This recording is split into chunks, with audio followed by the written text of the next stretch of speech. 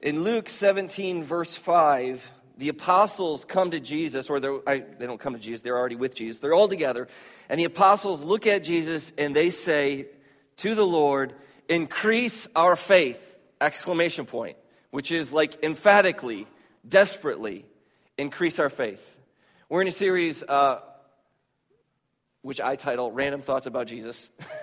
As I've been reading the Gospels, I found that I'm really discouraged right now. Like that's just kind of the season I'm in.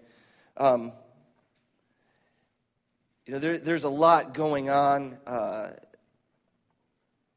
in our church. A lot of burdens, a lot of brokenness, a lot of mistakes.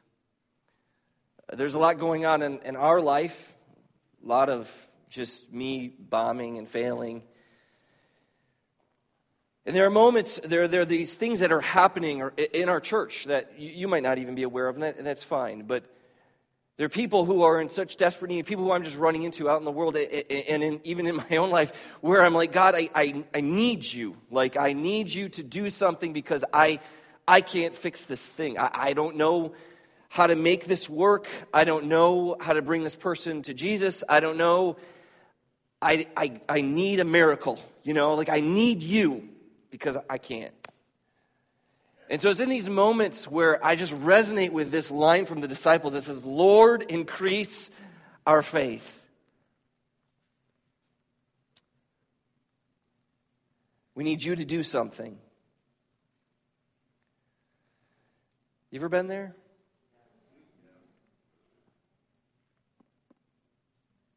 There are groups, we call them Pentecostals, charismatics. We don't have like regular TV. They used to have TV channels. I don't know, maybe they still do, where these guys like stand there and preach all the time. They hinge their whole theology on the next verse. "Lord, increase our faith," the apostles plead. And Jesus says, if you had faith like the grain of a mustard seed, which is pretty small, right?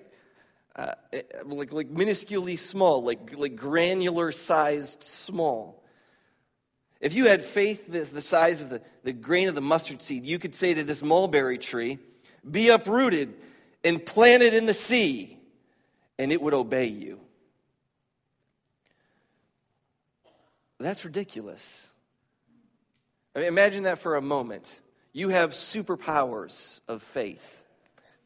And like Jedi Force, you say, "Mulberry tree, be uprooted," and it sort of like levitates, or maybe it beams or something. And then all of a sudden, because that's the sound it makes, it ends up in the bottom of the ocean, in the silt, and the waves are rolling over it, and it's fine. We have a word for that. It's nonsense. It's nonsense. If you have faith the size of the mustard seed, and you can do that, please do not start uprooting mulberry trees and planting them. People need healing, right? So what should shock us about this is how nonsensical it is. What is Jesus' point here? Is his point here that if you had faith the size of the mustard seed, you could call down Lexuses from the sky and they would just start dropping. You could heal people or swing your coat at them and they all fall down. Like, what does this mean? What does this mean? Well, you have to keep in mind that Jesus is a lover of nonsense. He's a king of using nonsense to teach us things. You ever had a speck of sawdust in your eye? You ever get any eyelash in your eye, anything like that? Thank you, my daughter. Oh. And what do you do when you get that in your eye? You're doing everything. Cry, yeah. You're doing everything you can to get that thing out, right? I mean, you got it open, you're poking at it, you're dropping water in it, you're in the bathroom. You do everything you can to get that speck out. This speck is terrible. It's a terrible thing to have in your eye. And Jesus says you're willing to do anything to get the speck out of your brother's eye, but what do you have in your own? A 2x4, right? It's sticking out of your... I mean, that's ridiculous. Ridiculous. In that same sermon, Jesus says, happy, that's what blessed means, happy. Happy are those who are persecuted. If you're persecuted, they beat you, they put you in jail, they take away whatever. Are you happy? Happy are the meek, because they get what? The earth. Well, I don't know if you've looked around lately, but no one in Congress seems very meek to me. None of those people who are in Hollywood seem very meek to me. In fact, Jesus says, listen, if you want to have a position in my kingdom, in the kingdom of God or the kingdom of heaven in Matthew means the same thing as kingdom of God elsewhere. Kingdom of God, if you want a high position, what should you do? Take the life and position of a lowly child. That's not how positions work, right? If you want high positions, what do? Take high positions. Children don't get high positions. We yell at them and tell them to stop. Can I get a witness, kids? Right? I mean, right? Jesus is using nonsensical things to shake us because our eyesight is so poor. Our understanding is completely the antithesis of God's understanding. When God looks at the world, he sees and desires something that we do not see nor desire. Nor desire. That's a powerful truth. So as we look at this text, it is imperative that we recognize that's what's going on here. The apostles in this text seem to be speaking specifically about the mental assent aspect of faith. There is a point in faith where you have to believe something, correct? With me? You got to believe something about God. Is Jesus the Christ, the Son of the living God? And you say, ideally, yes. Amen. Anything like that. Right? That is mental assent. I agree with that proposition. The disciples seem to be asking that. They seem to be forgetting their own scriptures. If you remember well with me, the Jews had a confession of faith. Our confession of faith is do you believe that Jesus is the Christ, the Son of the living God? Their confession was, Hear, O Israel, the Lord our God, the Lord is one. And then it goes on. You might know, you might not know, but the word to hear is a double meaning word. It means hear or obey. In fact, it often means both scrunched into one. As those of you who are parents well know, you say to your child, did you hear what I say? And they said, yeah, we're just not doing it, right? We're working very hard to get our children to recognize when I tell you to do something, I'm expecting you, children, Connor, I'm looking at you, buddy, to do it, right? To hear is to obey. And Jesus is trying to pull that out of the disciples too. He's trying to pull that out of the disciples too. In fact, there's this great little quote by Nietzsche. Everybody know who Nietzsche is? He's that famous philosopher, that God is dead guy. He wrote this really great quote that an author in a book called, of the title, Eugene Peterson wrote, and he calls faith this, a long obedience in the same direction. I love that. That's really been sitting on my mind just for the past few weeks as I've been reading through the Gospels, a long obedience in the same direction. And if I could call the sermon anything, it would probably be that. I think I did call it that. I did. Congratulations. I want you to notice something important about what it is we have going on in this text, something that is very often an error that we make as we read our Bibles. We drop into the Scripture, and that often means that we're not looking at the whole context of Scripture. So I want to take you through the whole context of Scripture, then we're going to read some more here. But I want you to notice that this text actually begins in chapter 17, verse 1. And Jesus said to his disciples, you got to look at your Bibles for this. And Jesus said to his disciples, temptations to sin are going to come. So Jesus is speaking to his disciples. Then notice verse 5. The apostles say to the Lord. So they answer back. So Jesus speaks, and they answer back. Then verse 7. Will any one of you who has it? So Jesus is now responding. This is in connection with the same verse we have in verse 6. And the Lord says to them. And that paragraph, I know it's broken up, especially if you're using the Pew Bible. We've got these little handy-dandy helpers right here that are block texts, which are meant to help us kind of find things in the Bible, but sometimes make us think that Jesus has now moved on to a new topic. Not so, little Padawan learners. Not so. What do we look for to see Jesus moving on, we look for a change of scenery. Anybody ever go see a play? Yes. Okay, thank you. Some cultural awareness here. Was worried there for a moment. I liked doing I was in plays in high school, not musicals because they're awful and of the devil, but plays. And you know that Chelsea was personally offended. Deeply. Jordan, you should have heard it. That was awesome. What you know in a play, be it a musical or a play, you know that a new scene happens because new characters enter and the conversation shifts, or they drop the curtain and they raise it up again and there's a new scene. There's new scenery around. And we get that there in verse 11. On the way to Jerusalem, he, being Jesus, was passing along between Samaria and Galilee. Right? Set change. Right? So what do we have? We have verses 1 through verse 10 is all one unit, one story, one encounter, one pericope, whatever you want to call it, right? It is one encounter. It's important that we get that before we start pulling grains of mustard seeds out and start dropping mulberry bushes into the ocean. Context, as we say, is king. Paying attention to what comes before and what comes after. So, what happens in this section? Look at verse 1. Jesus turns to his disciples and he says, temptations to sin are sure to come. Nothing new in the world, guys. I don't care what they put on TV.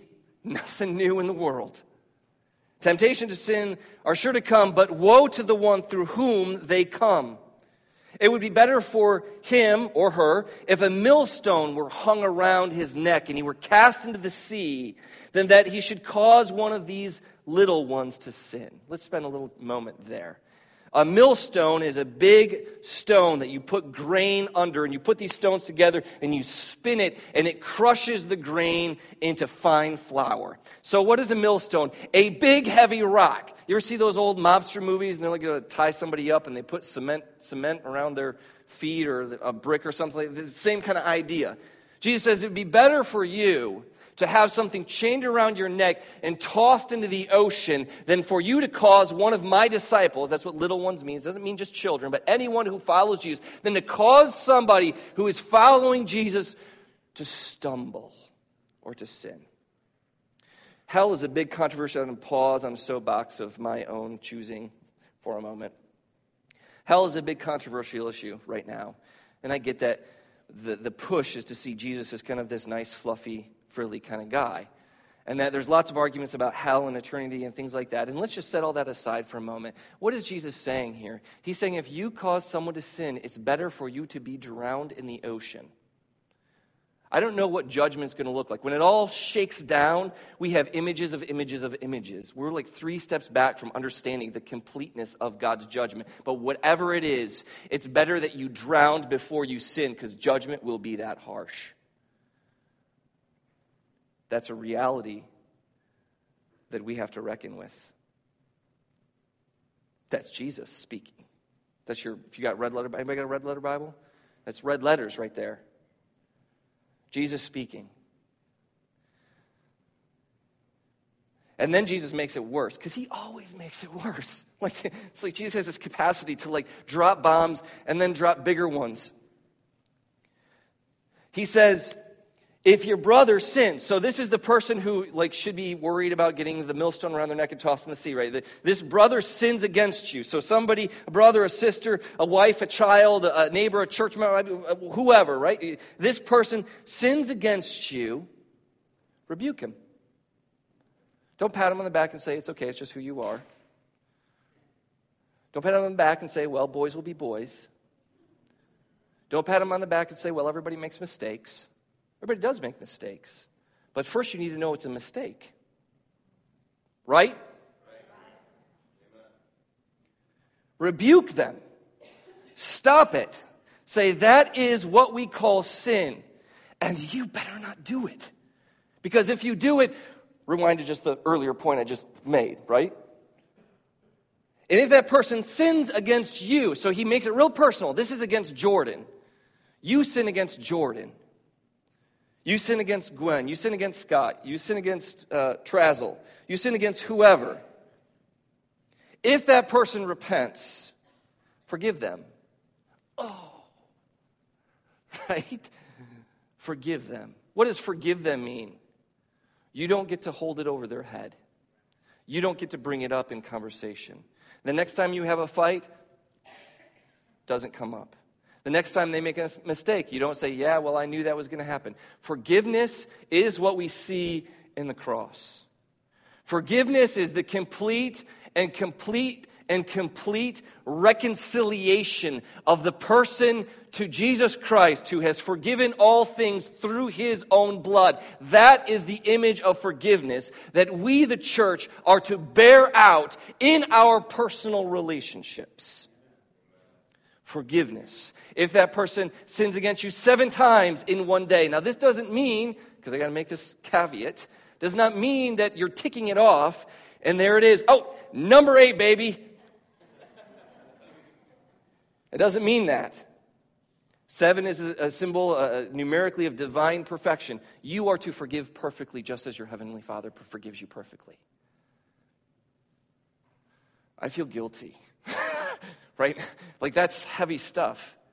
So it makes sense then in verse 5 that what? The apostles say, Lord, increase our faith. Lord, how is this? Lord, how can we live this out? Lord, what? You're asking too much, Jesus.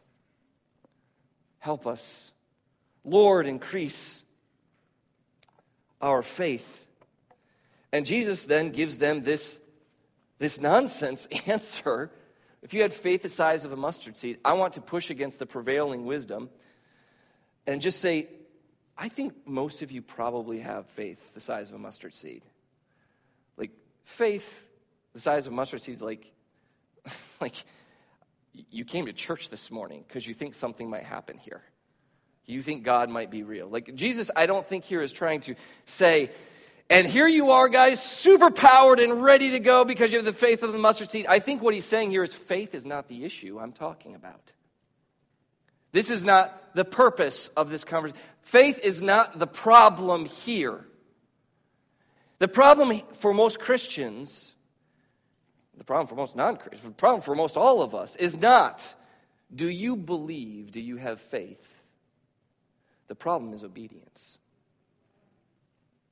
You walk around town today and ask people, do you believe in God? Do you believe in Jesus? Do you believe that the Bible is a good book that you can learn things from that will point you toward God? I guarantee you, you will get a lot of yeses. But if you ask them the question, what signals that you obey God? That's a tougher question, isn't it? Jesus continues this thought.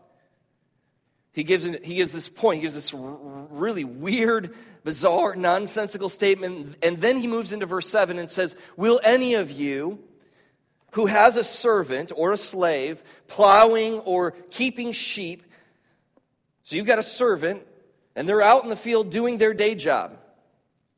Imagine that. They're out there doing their day job. And they come in from coming out of the field, and will you, that master, say to them, come at once and recline at the table. You've worked a long day. I saw you out there working hard, man. Just come on in and take a seat. Let me make dinner for you. Is that what masters do? Is that what? Put masters aside. Do any of your bosses act that way? Right? That's not how it works. How does it work? The master says to the slave, prepare supper for me. What are you doing? Get dressed, clean yourself up, and serve me while I eat and drink, and afterward, then you can eat and drink. And does the master then thank the servant and say, wow, that was really great. Thank you so much for working today, and thank you so much for making dinner, and you're just going above your boss? Do that? No. Now here comes the double stab of Jesus. So you also, when you have done all that you were commanded, say this: we are unworthy servants. We have only done what was our duty. You can understand why there were moments where Jesus had assembled a great crowd around him, where he would do great miracles, he would feed people, he would raise the dead. He would heal the lepers, and people began to crowd around him. This guy's got food. This guy is healing us. This guy is doing all of this amazing miracles. And then Jesus starts to teach, and the crowd thins out. Because this is a hard word. I want to suggest to you this morning that my problem and your problem is not faith. My problem and your problem is that we have lost sight of who we are. We are servants of God. Our problem is not faith. Our problem is obedience. Our problem is that God says, do this, and we don't do it. God says, go here, and we don't go. God says, don't do this, and we do it. The problem in our day is not faith, and it isn't grace, and it isn't mercy. It is that the church has stopped obeying God. Because we say to God, this is our perspective, this is our way, this is our world. When Jesus says, what do you need to understand about the way the world works? God is king and you are his subjects. And there's nothing less American than that, right? You've grown up your whole life being told, you're not a subject, follow your heart, do what you want, your voice matters, your vote counts, and that's all true in American politics and American life. Fine, fine, fine. It doesn't mean squat to God. God is sovereign King of glory over all of the cosmos. And by his great and immense and innumerable graces, he has poured that out willingly of himself onto you. And our problem today is we presuppose, we presume on God's grace. We presume on his favor. We presume on his mercy. We say God will always and always and always. And there comes a day where God no longer.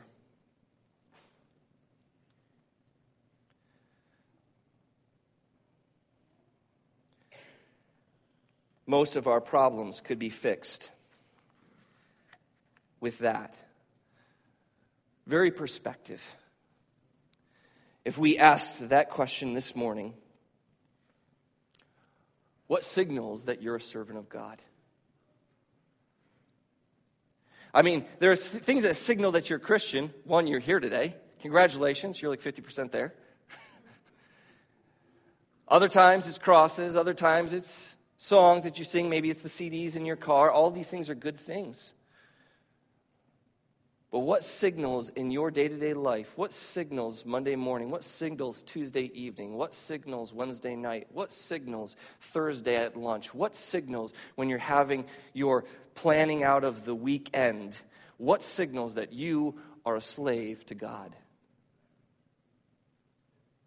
What signals when you swipe that credit card? What signals when you choose what you're going to buy at the store? What signals when you're making a decision about where to live, what house to buy, what car to get? What signals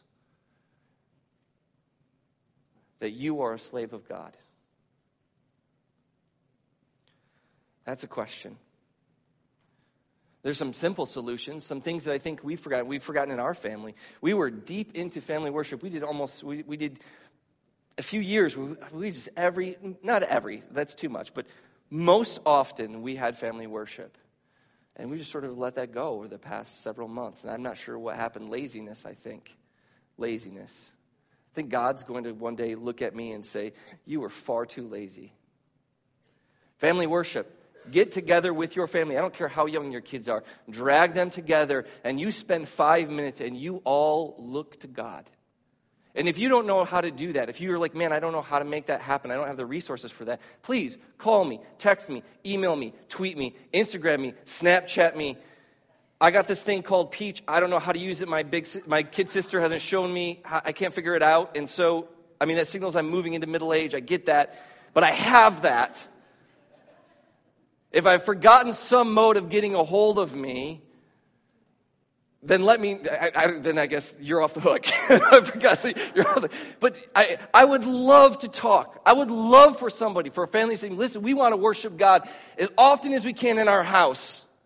And I want our kids, for those, 500 and something odd weeks? For those 500 weeks, at church, you come once or twice a month. Like, that's that window that we get to share Jesus with your kids in our youth ministries. You have every single day to talk about Jesus with your kids, to worship Jesus with your kids. Personal piety. For crying out loud, listen to the Bible.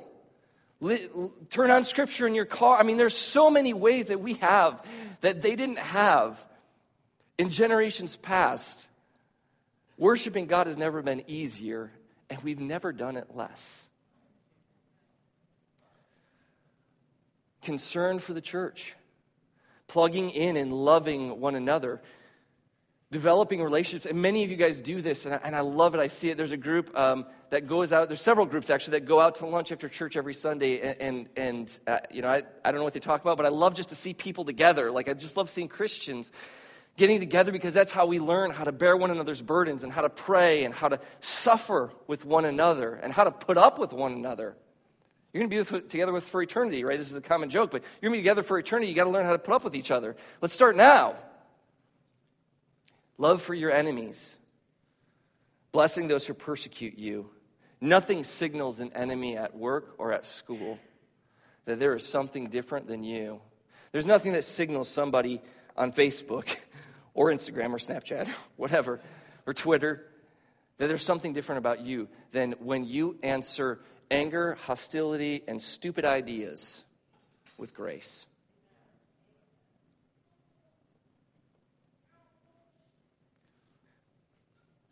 So as we wrap this heavy stuff up, I want to give you a few tools, a few applications I want to encourage you to be about this morning. And the first is to embrace these things. And I want to embrace obedience as a gift. We have been told by our society, and this is only going to increase, you've been told that obedience to God, obedience to anything is a mistake. It's a curse. It's slavery. It's awful. And in a sense, it is slavery. We are slaves to righteousness, right? This is not a curse. This is a good thing. God made this beautiful, wonderful world. He brought man and woman together, and he said, enjoy one another and enjoy this world. And I'm going to place boundaries, because running in the street is a bad idea. I don't care if it's fun or not. It's a bad idea. And too frequently as humans, what we have been saying and what we are saying to God is, I will not subject myself to you. And God, out of his great mercy, is apparently allowing us to not subject ourselves to him and to run around like fools. And that's what we're doing, taking full opportunity of it. And what I want to encourage you today is to recognize that obedience to God is not a curse. It is a gift. It protects, it preserves, it enlivens. There is nothing greater than being close to God, walking in holiness, and knowing that there is no guilt in you because you are not the sinner that we talked about earlier. That's a gift. That's beautiful. Answering your enemy who brings hate or dumb ideas or things you disagree with a word of grace is beautiful. Commitment to your marriage for life is beautiful. Weathering those hard times is beautiful. And what the world has to offer you outside of the obedience written in God's word is nothing but paltry, passing fancies that have no root and no eternal glory. And today you have to choose. And tomorrow you have to choose. And Tuesday you have to choose. Will you seek eternal glory, or will you seek cheap hobbies? Cheap things. Cheap relationships. Cheap commitments. People with deep convictions, they're hard to come by. People that go with the flow, go with the world, go with whatever's good, they're easy. And I want a church full of people with deep convictions. I want to see a church that stands like a rock while the world is blowing this way and that. I mean, it's bonkers out there, isn't it? Isn't it bonkers out there? And it's going to change tomorrow and be more bonkery. Like, the bonkerness is not going to stop. It's going to continue. And it's going to go this way, and it's going to go that way. And it's going to be all over the place. But the church of God is rooted on the rock of Jesus Christ. That's glory. That's glory. There's beauty in embracing obedience to God, a beauty that you cannot get any other way. I want you to see that as a mystery. I want you to embrace this as a mystery. Far too often, we get caught up and we lose sight of the fact that Jesus is able to do weird things like pick up mulberry bushes and plant them in the sea. If Jesus said, I think I'll do that today, I would say, oh, well, all right, let's see it go down. Because God can do amazing things. But it always begins with obedience. The great mystery of God's grace, the great mystery of God's power, the great mystery of the faith, the great mysteries that have been laid before you. These things are deep. These things are deep. And they are lasting. And they are true. And that brings us to the last piece, to embrace that as the long direction. We are in a society of cheap things made in China, right? Cheap things. We're living brave new world. If it breaks, you buy a new one, right? Because we don't fix things. It costs too much money. We're used to getting that instant gratification, right? I want now. Relationships don't happen like now. Things that need fixing don't happen like now. It's a long obedience. It is a long, long obedience of striving to follow God. It took me a long time to get to know my wife, 13 years, and we're still learning about one another. We're still growing in our relationship. We're still fighting some of the same fights, arguing some of the same arguments, right? You can't do that like now. It is the long obedience. And if there's no consistency, that long obedience doesn't take hold. You're sort of restarting and restarting. Like if you walk with God on Sunday and then Monday you fall off and then Tuesday you're back at it a little bit and Wednesday you're doing this like 2 steps forward, 3 steps back thing. The long obedience has to be consistent obedience. You have to decide, I'm going to follow Jesus and I am not going to give up. I am not going to shrink back. It doesn't mean you don't make mistakes. It doesn't mean you stumble and fall. I'm not saying that. I know that we're all imperfect. But I'm saying you are deciding, I am going to take this walk and I will not turn back. Remember what Jesus said? He said, those who turn back, they're not worthy of me. It's those who set their face toward the cross and pursue it with increasing vigor that God can look at one day and say, well done, good and faithful servant. That we can look at as a church and say, man, look at that person. Like I know that things aren't going well here, but look at this person who has fought through, and they're a shining example of God's power and glory, of the long obedience in the same direction, of the God of mystery and grace, of the God who is King, of the God whom we serve. That is beautiful. And that's what I call you to this morning. Now to him who is able to keep you from stumbling and to present you blameless before the presence of his glory with great joy. To the God, our Savior, through Jesus Christ our Lord, be glory, majesty, dominion, and authority before all time and forevermore. Amen.